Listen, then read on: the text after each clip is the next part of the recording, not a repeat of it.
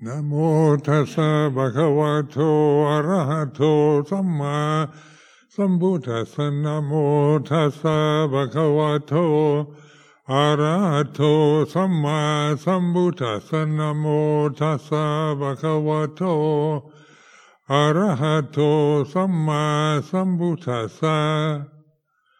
Aparutade sangamata satavara ye sodavanta bamunchantu satang.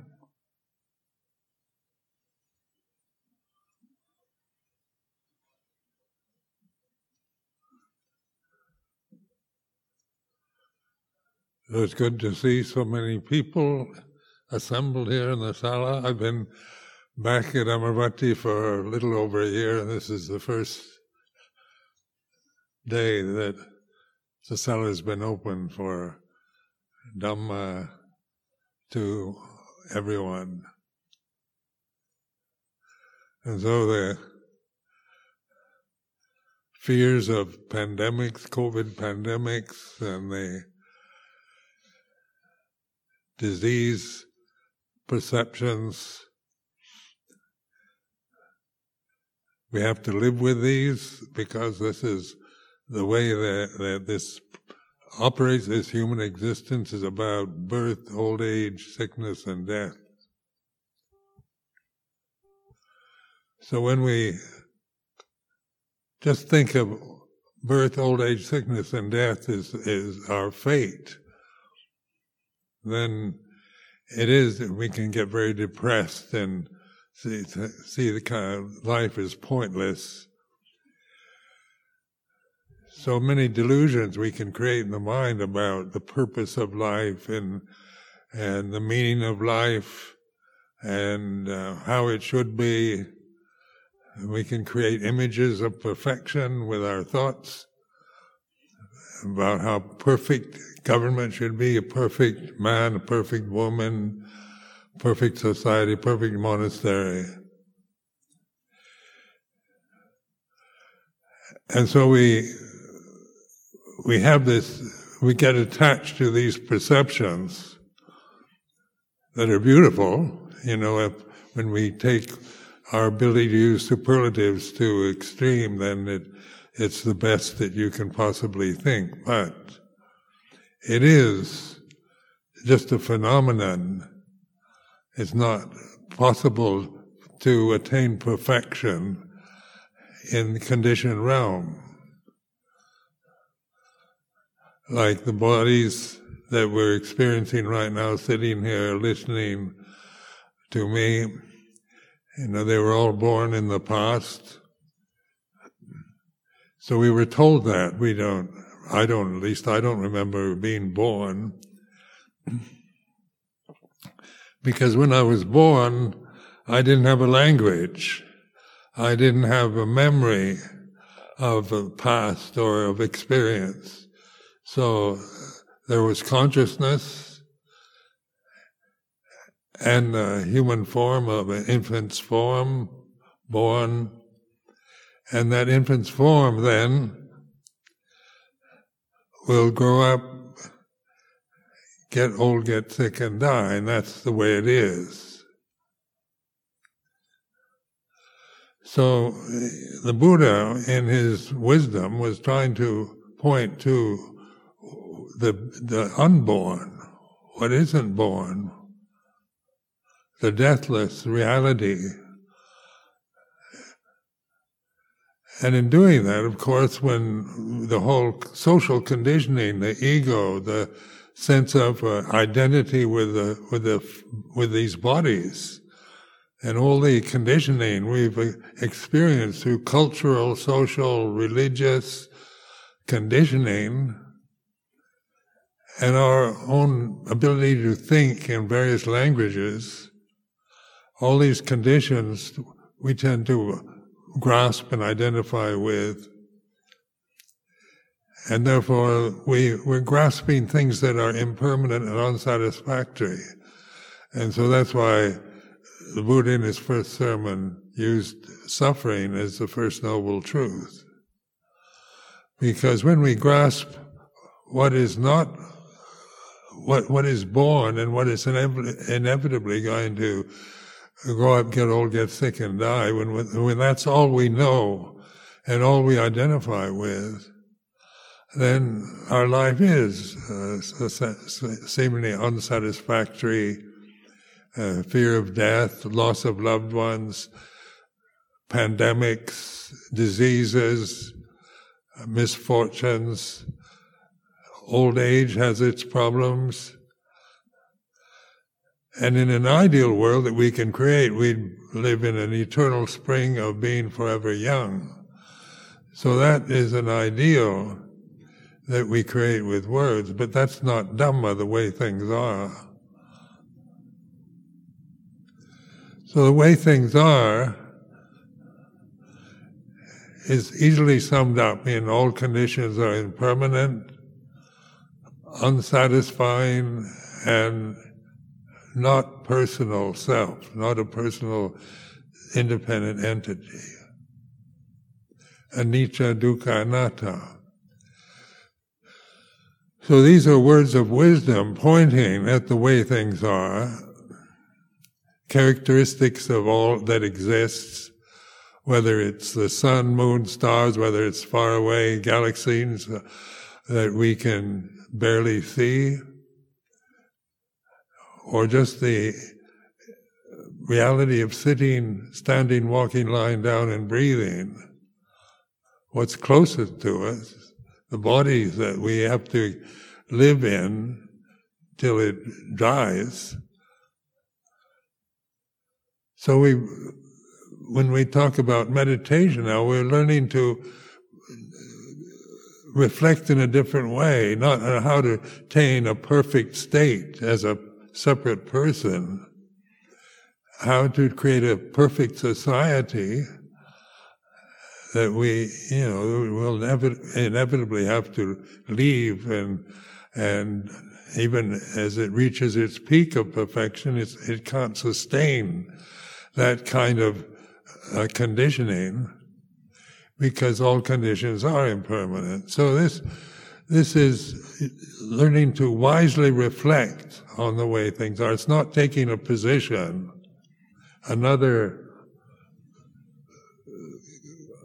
opinion or conception and grasping it, but taking the simple word impermanence and investigating it as we experience it in daily life.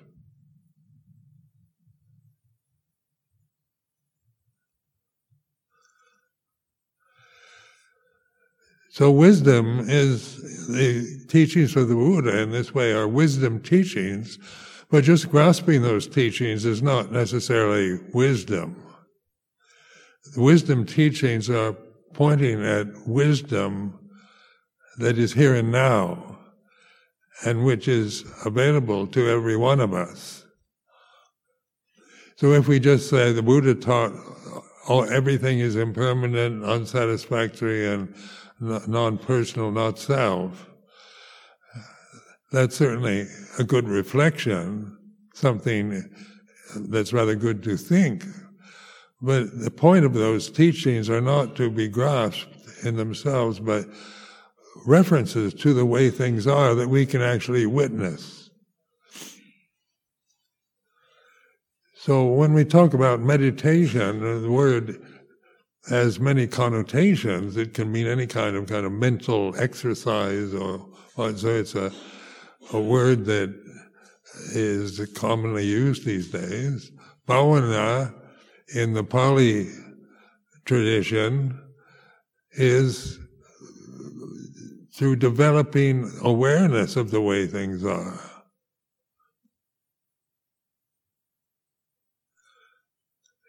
Not just saying, well, Buddha said everything is impermanent, so it's impermanent. That's becoming loyal to Buddhist teachings. But the teachings themselves are conditions unsatisfactory in themselves unless they're used. The whole point of bhavana or meditation is to use those teachings for investigation, the way it is here and now. So at this very moment,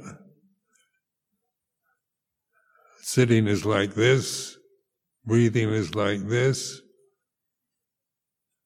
The state of mind, the mood that you're experiencing individually is like this. The breathing is like this. So it's this way of reflecting and witnessing, just noticing, taking the witness position to realize Dhamma for yourself, realize ultimate reality, is one of the gifts of our humanity. We can actually awaken to Dhamma, to reality, to ultimate reality, not the reality we conceive or perceive, but ultimate reality, supreme reality, or Dhamma.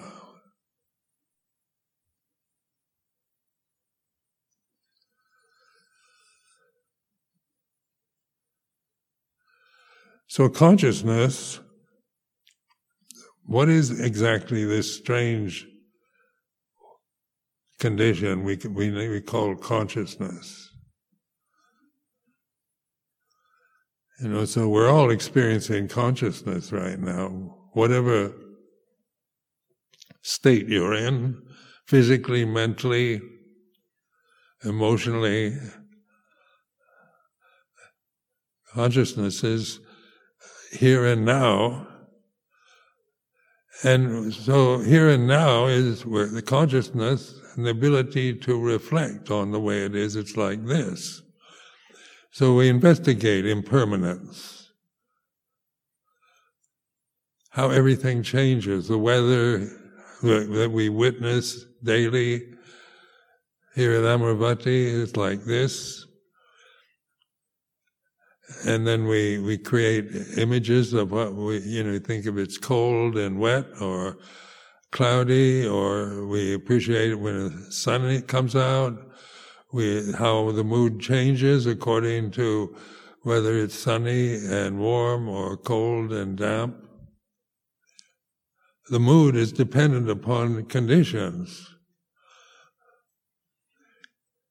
And the body itself is a condition, a sensitive form in space. So space is here and now.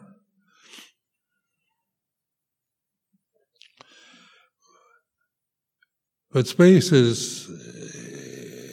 it can be perceived. We can actually, as we just use our abilities to see, to just see the space around yourself or in the temple here. It's like this.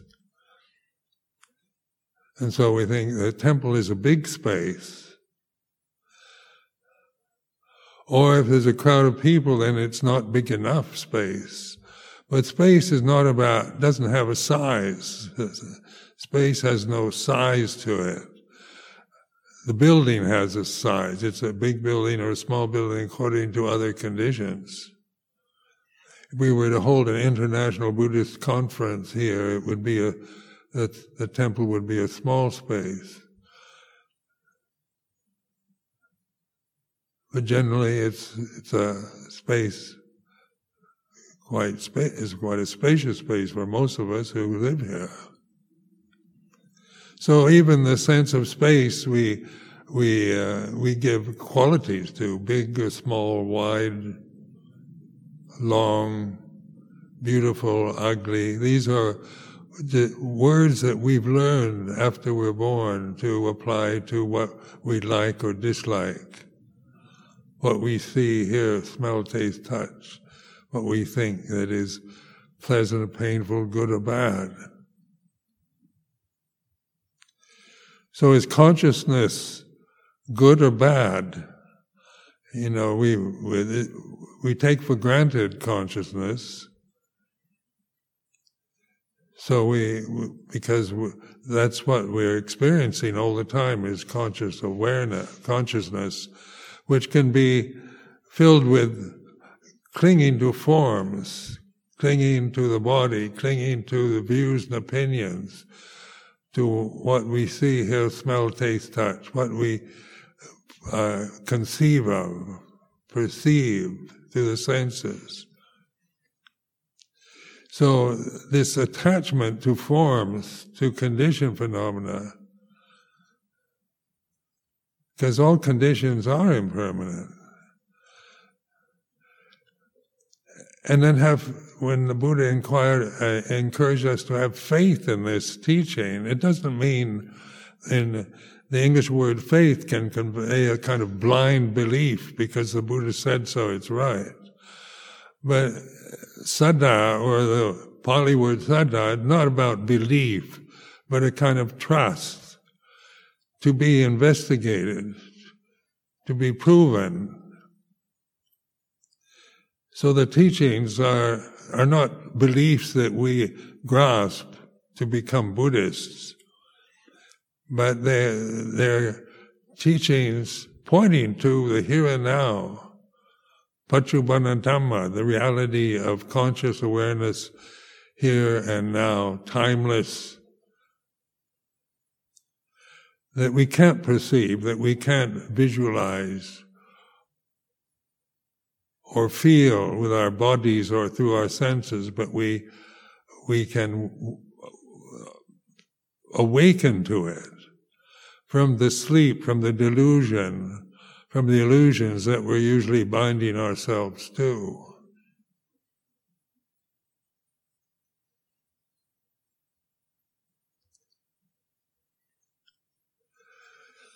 So anicca, then dukkha, unsatisfactoriness, suffering, whatever definition you prefer, it conveys, what does that mean? That when we translate the Pali word dukkha as suffering, then we think of COVID fevers as suffering, as getting old as suffering, as hunger as suffering. So suffering usually has just about a very negative, unwanted experience through the senses, through the body and its senses. But dukkha is much wider meaning than that. It's, unsatisfactory, like all conditions that are born, cease, they're impermanent. So you can't have any kind of permanent satisfaction through the condition that we are attached to. So no matter how healthy or beautiful or youthful or gifted you might be as an individual person, you can't sustain that. So the very grasping of physical appearance leads to suffering, because even if one's gifted with extraordinary good looks, physical beauty, and extremely good health, then COVID pandemic comes along and says, look, good health can easily become bad health because of the nature of this realm of conditioned phenomena is basically unsatisfying. And when we realize this, then it's not depressing. Suffering in this sense is just the way it is. It's not something that we can, complain about. We can complain about it, then we suffer. We want it to be otherwise.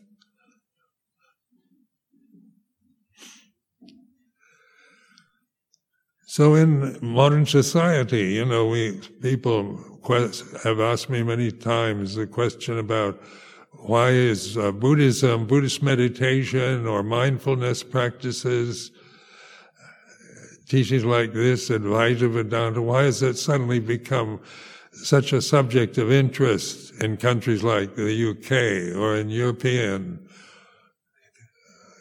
countries or America, Australia, where, in the previous, there was no interest whatsoever in it. Just a few people might find Buddhism interesting, but the majority wouldn't. Why in these past 50 years has there sudden people like many of you coming to ordain as Buddhist monks, Buddhist nuns? living in affluent societies like the UK,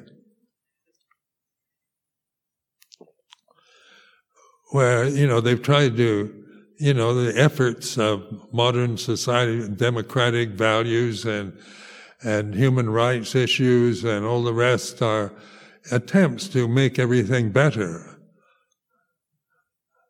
on the conditioned realm, to try to be fair and just and equal and where there's no kind of misery in the society. We want medical national health is a great gift to us here in the UK.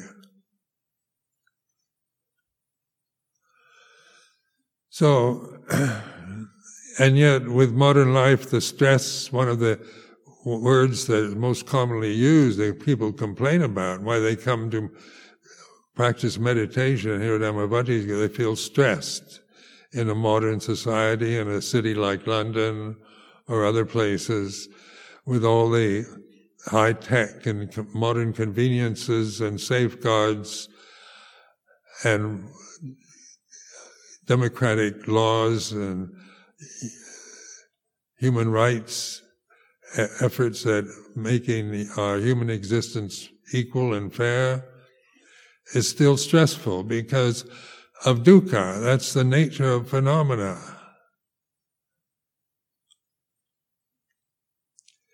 Because even in a well-run society, democratic society, you still get old, get sick, and die. And then things are changing that we think are not fair, or it shouldn't be. People are conditioned to believe in all kinds of illusions that are available. So we have political views, the right and the left, and views about religion, about class, about race, about gender. And all these views are conditioned into us when we're born. Like a newborn baby doesn't have any views, has no racial perceptions of being anything other than conscious form as an infant is like this. It doesn't think that because it's just a natural form in consciousness that is innocent. So what we really enjoy about young children is that their innocence, their spontaneity. And we lose that as we grow older. We lose that innocence and spontaneity. We become conditioned through trial and error, through reward and punishment, modern education, religious perceptions, political views, class identities, modern movements. We take sides, we have preferences. And some of those are very good and some are foolish, but it's still conditioned phenomena that in terms of anicca, in terms of impermanence, they come and go and change according to other conditions. And when we attach to our ideals and not aware of this attachment to ideals, then as we grow older, we become cynical and bitter because no matter how hard we try to make everything fair and just and vote for the right leaders of the country and say our prayers and do our pujas, no matter how hard we try to perfect the worldly conditions we're experiencing, the basic delusion is that I am this form, this physical body.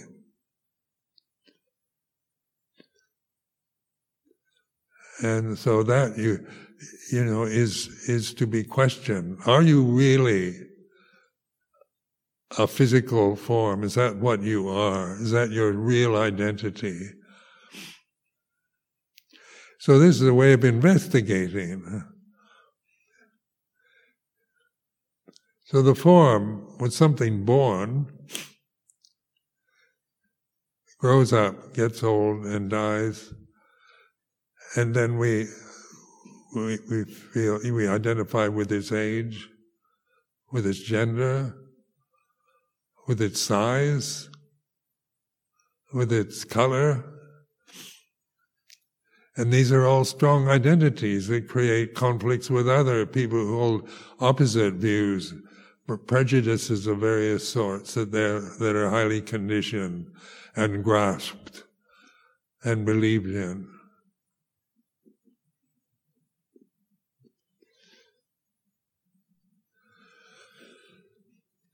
So in terms of bhavana or meditation, ask yourself, am I really this body sitting here? It's a convention, yes, it is like this. But I don't have that much control over it.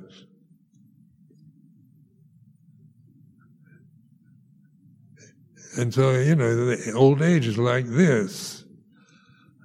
And so you're reflecting on the way it is rather than being attached to a view of yourself as a physical presence that is no longer young and no longer fit and so forth, and you see yourself in terms of the perceptions of old age.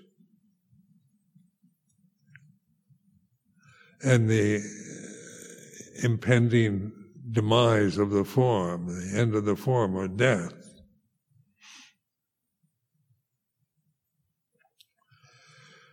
So what does that create in the mind? People afraid of death, fear of death. What happens when the body dies? What will happen to me when I drop dead, when this body passes away? What happens to Ajahn Sumedho when his physical body decays or gets cremated? And so, you can think about it. Now we have certain stories or beliefs about death, about how you'll be reborn again according to your karma. That's one belief. But do any of us really know that? Or do we believe in reincarnation or rebirth? These are words that we've acquired in this particular religious tradition. At this moment, death for all of us is a perception about the future. So in this way, we're reflecting on the way it is here and now, because the here and now is what is deathless. The here and now, consciousness, awareness here and now, is unborn, uncreated, unformed, unconditioned. And if there was no unborn, uncreated, unformed, unconditioned, there'd be no escape. We'd be stuck in just the birth, old age, and decay and death of these forms and conditions that we experience through the senses.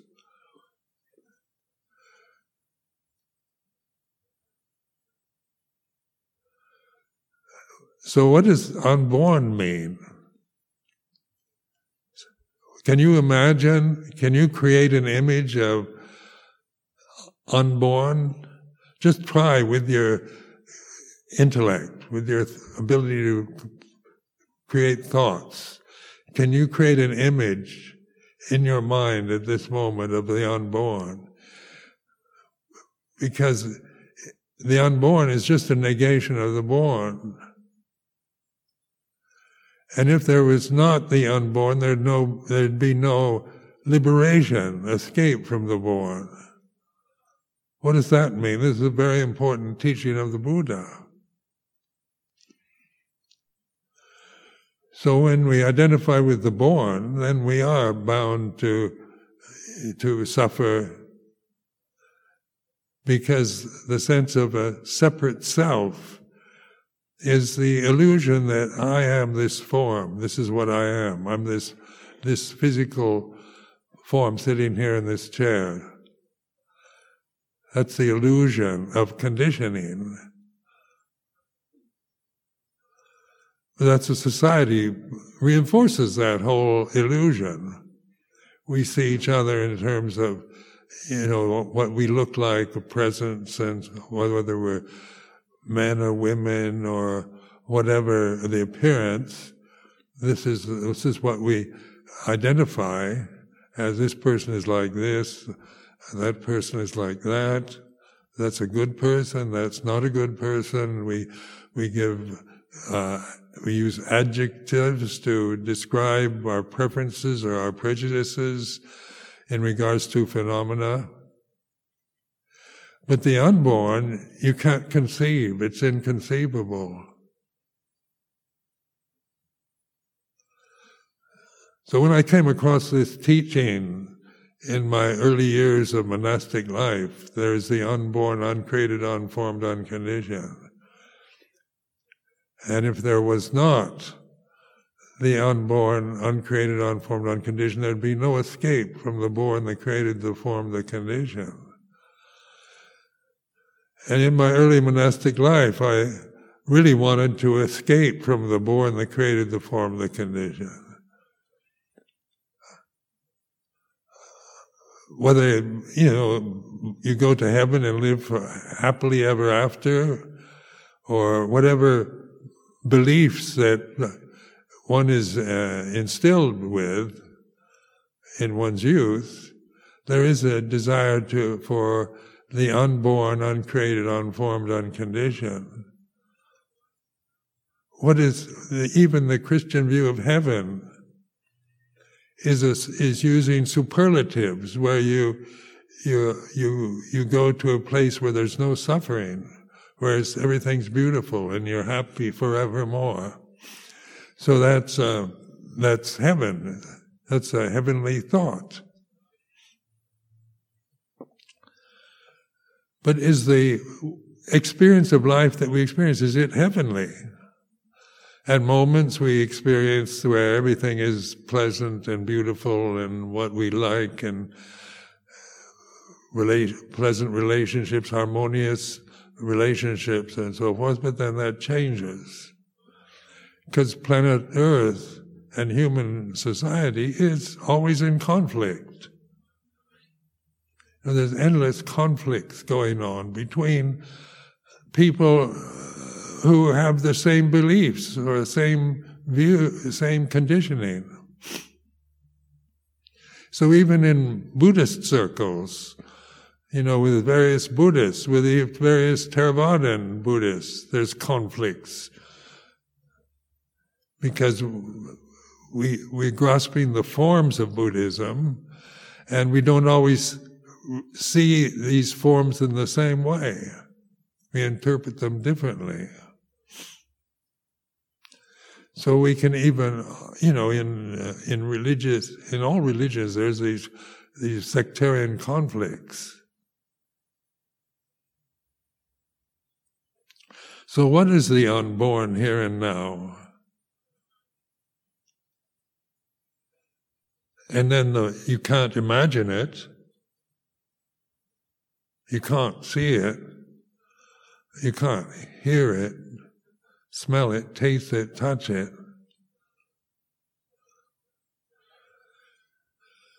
So the unborn is what we really are. We were never born, actually. This might be shocking to you, but totally confusing. But when you examine, when you investigate with these teachings the Buddha has left us, then we begin to realize it's not just believe in, it's not another ego assumption that I'm the unborn as a person.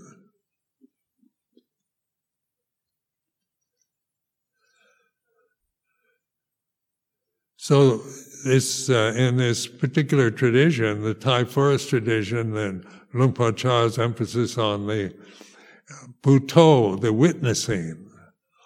Buddho is a mantra form of the Buddha's name, so it means awareness here and now. So the word Buddha itself is not just referring to a sage of the past or to a religious system, but Buddho is apparent here and now, witnessing. It's like this. And when we say this to ourselves, when we open to the present moment the way it is, the words, it's like this, it doesn't describe anything. It's not a judgment about whether this moment is pleasant or painful. It's like this. So we begin to open this open awareness, wide open awareness. Sati Sampajanya in the Pali words is the way we realize the unborn, uncreated, unformed, unconditioned. So we're not asked to believe in some abstract idea of unborn, uncreated, unformed, unconditioned, and just another belief in some kind of abstract words. Because they're not particularly inspiring. We'd say the unborn is universal love or cosmic consciousness. Those are more inspiring words. So but the unborn is pretty bleak, isn't it? It doesn't leave much space for idealizing anything.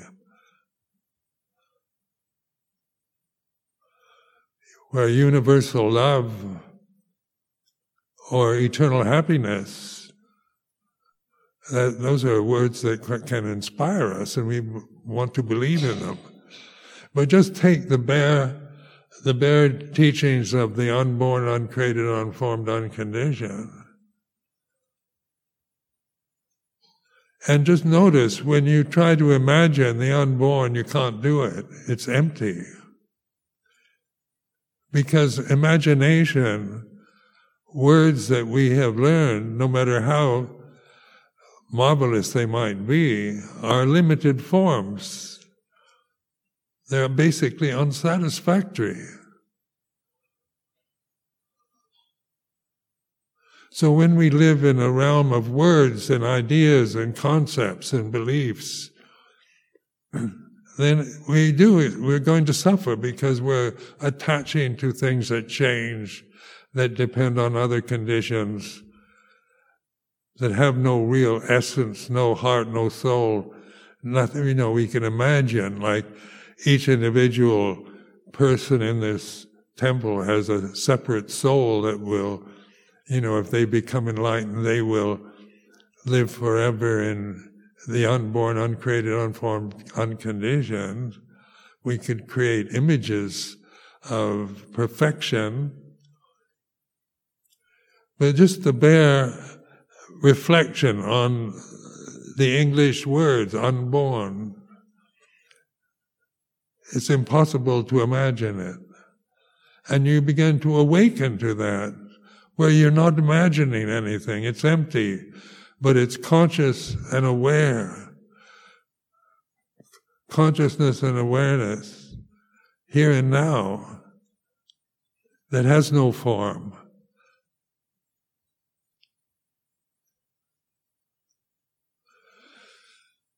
So you begin to realize you're not a form, you're not a condition. When you begin to realize and take refuge in this Dhamma, in the reality of here and now, the forms still have to go through their phases of old age, sickness, and death, but they're no longer what we attach to and depend on. So even in sickness or disability or old age, the forms, they're supposed to change. They decay, they disintegrate. That's what they're supposed to do. And there's nothing wrong with that. There's nothing bad about it. It's just the way forms rise and cease, like your inhalation, your exhalation.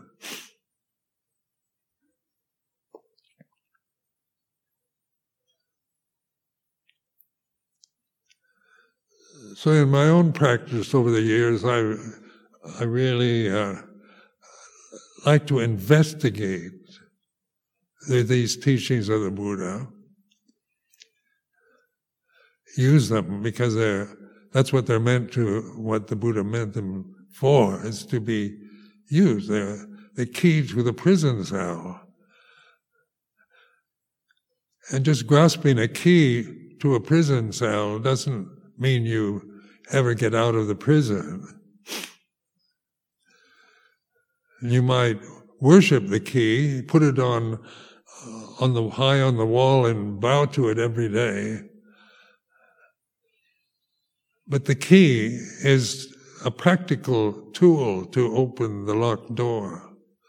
And that's what the Buddha's words are, the key to open the locked door of suffering, by this illusion that we are these limited forms, and that's our fate, our karma.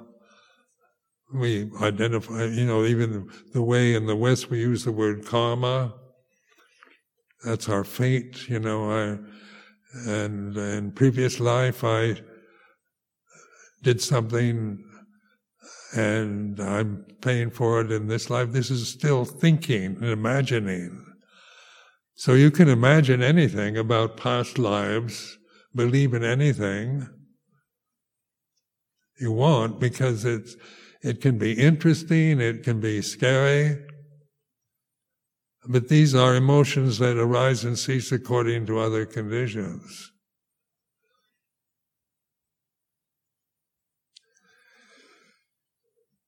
So when I really became aware, I couldn't imagine unborn, uncreated, unformed, unconditioned.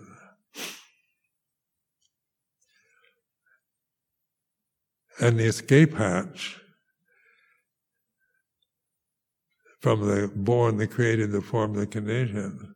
How do you get out of this trap, this illusory trap of birth and death, of these delicate, sensitive forms that we're stuck with for a lifetime on planet Earth as it changes, its climate's changing, conditions are changing. And how do we control that? How can we make planet Earth a heaven realm, where we can control the climate just through modern science, where we can create perfect citizens through modern psychiatry, psychology, through all the artificial intelligence, perfecting society so that none of us have to do laborious work, but these robots do all the dirty work around the planet, and we sit and just enjoy the beauty, the perfection of planet Earth is a fantasy beyond belief.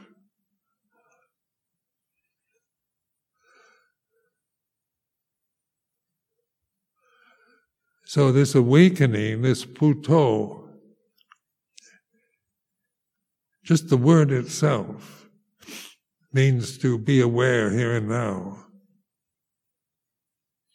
So it's not complicated. It's not asking that you have to develop a whole refined way of looking at life and develop all kinds of psychic powers and refined concentrated states. Because right now we're aware it's like this. And the First Noble Truth is a statement of that. Suffering is so banal, so ordinary a truth. It's not like if I say the unborn, uncreated, unformed, then that is, there is the unborn, uncreated, unformed, unconditioned. That's the truth. But most people can't relate to that because they're so conditioned, so bound to the form that created what's born, that they have no way of reflecting on the unborn and realizing their true nature. So the Buddha, to his 5 disciples in his first sermon in Varanasi, in Sarnath, said there is suffering, which is quite an ordinary human experience. Most of us, all of us, in fact, have experienced suffering. Has COVID pandemic been suffering for us? Whether you get the COVID pandemic disease or not, the quarantine, the restraint, the mask wearing, the vaccinations, the whole news media is full of how many people died from this pandemic. And then we're attached to these forms that can easily get these diseases.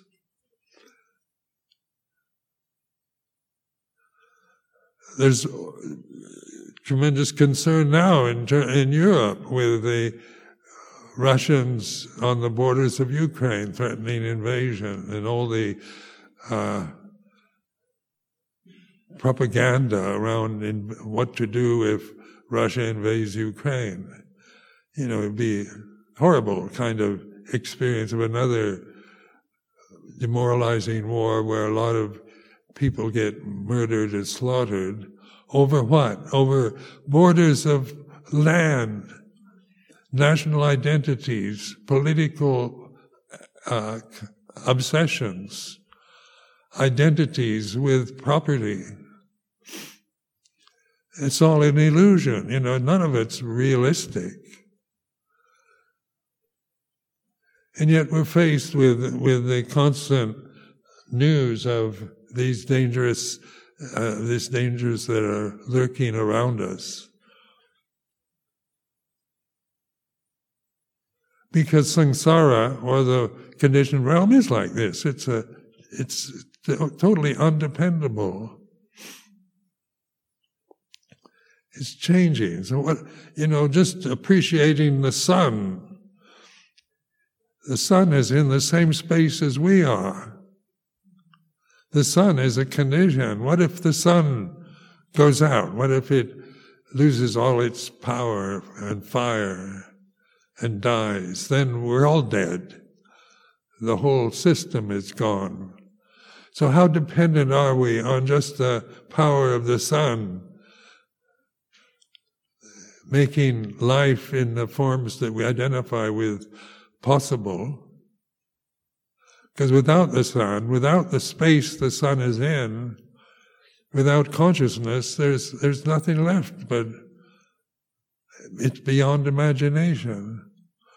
So what is beyond imagination is the gate to the deathless, the gateway to the unborn, uncreated, unformed, unconditioned, Dhamma. And Dhamma, then, you can translate Dhamma as bliss. As you begin to really appreciate not thinking, not attaching to thoughts or perceptions, non-grasping, non-desire, what's left when you let go of all conditions, all phenomena? You don't destroy them, you're not annihilating, it's not an annihilation of conditions, but it's no longer believing in them, holding to them, identifying with them, and experience the incessant changingness of those conditions.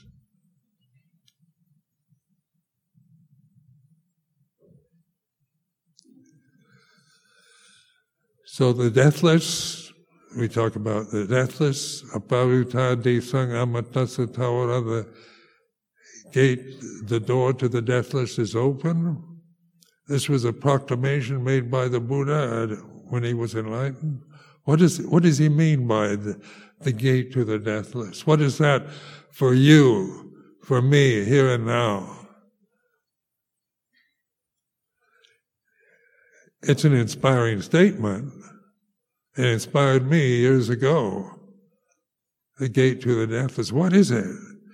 Is it some gate we have to find through seeing or thinking or feeling or believing? Yesoda Wantaba Munchandu Satang. Trust in this. This is a proclamation of truth. The gate to the deathless is open.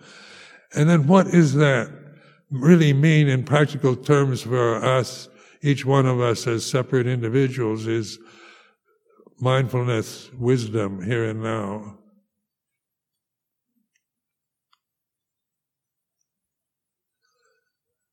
So it's so simple.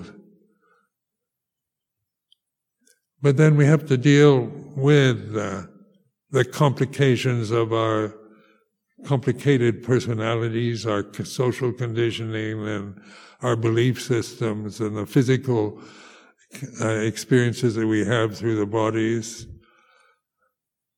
that we've been highly conditioned since we were born to believe these limitations is what we are. So the third characteristic of existence is anatta, not self. There's no separate self. This conscious awareness isn't personal. The unborn, uncreated, unformed, unconditioned is not personal. It's not a belief. It's the best they can do with language to convey, to point to awareness here and now, conscious awareness here and now, consciousness is here and now, space is here and now, the body is in space, the bodies depend on space, and if there was no space, there'd be no forms.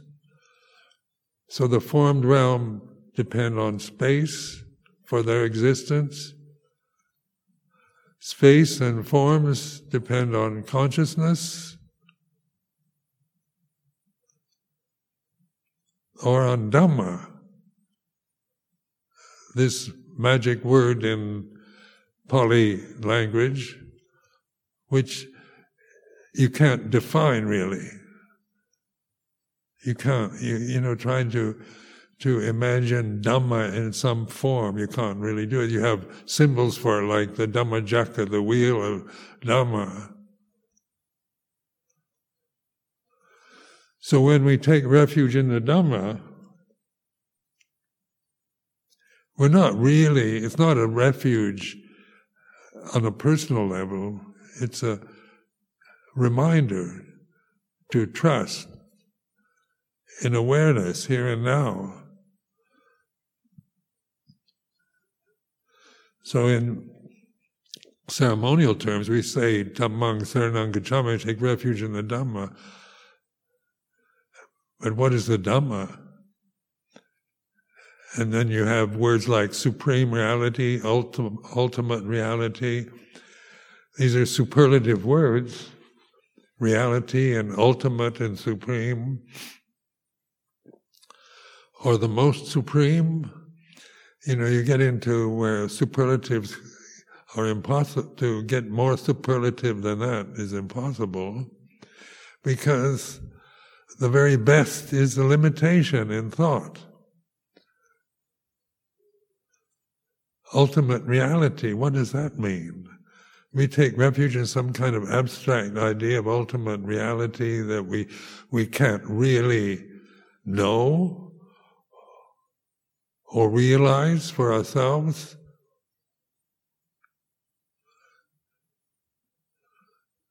So belief in Dhamma is a good belief if you're going to believe in something. Believe in God is a good belief, or, there are beliefs that are very good, very inspiring. But getting beyond belief into sati sampajanya, awareness here and now. It's like this. It's not inspiring,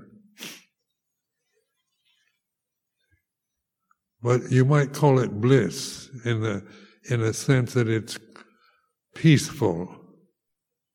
It's real. It's not created. All this sense of being separate and isolated and lonely and lost in the form and identified with a society, with other people, with families, with nations, and all, with races and so forth. All this falls away. These identities are merely illusions. So we see the suffering caused through clinging to illusions, not by getting rid of them, but by understanding suffering, something that we can easily observe through awareness.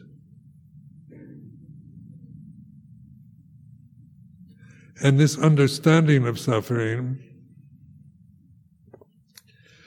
doesn't mean to define the word. Doesn't mean intellectual understanding, because we understand the word. But to understand something, you have to really observe it.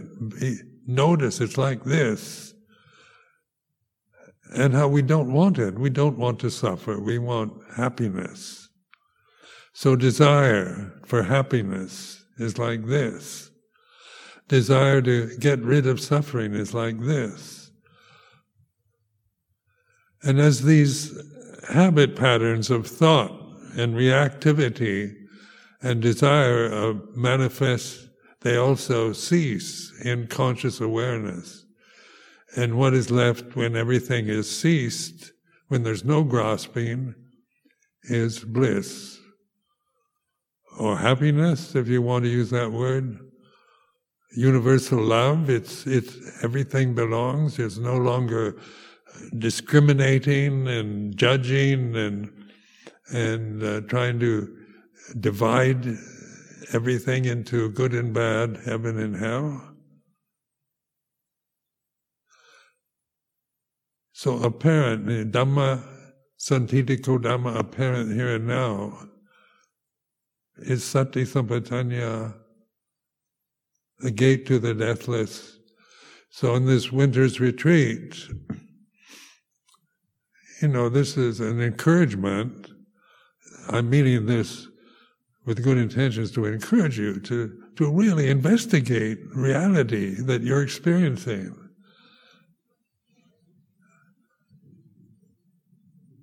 So I offer this as a reflection.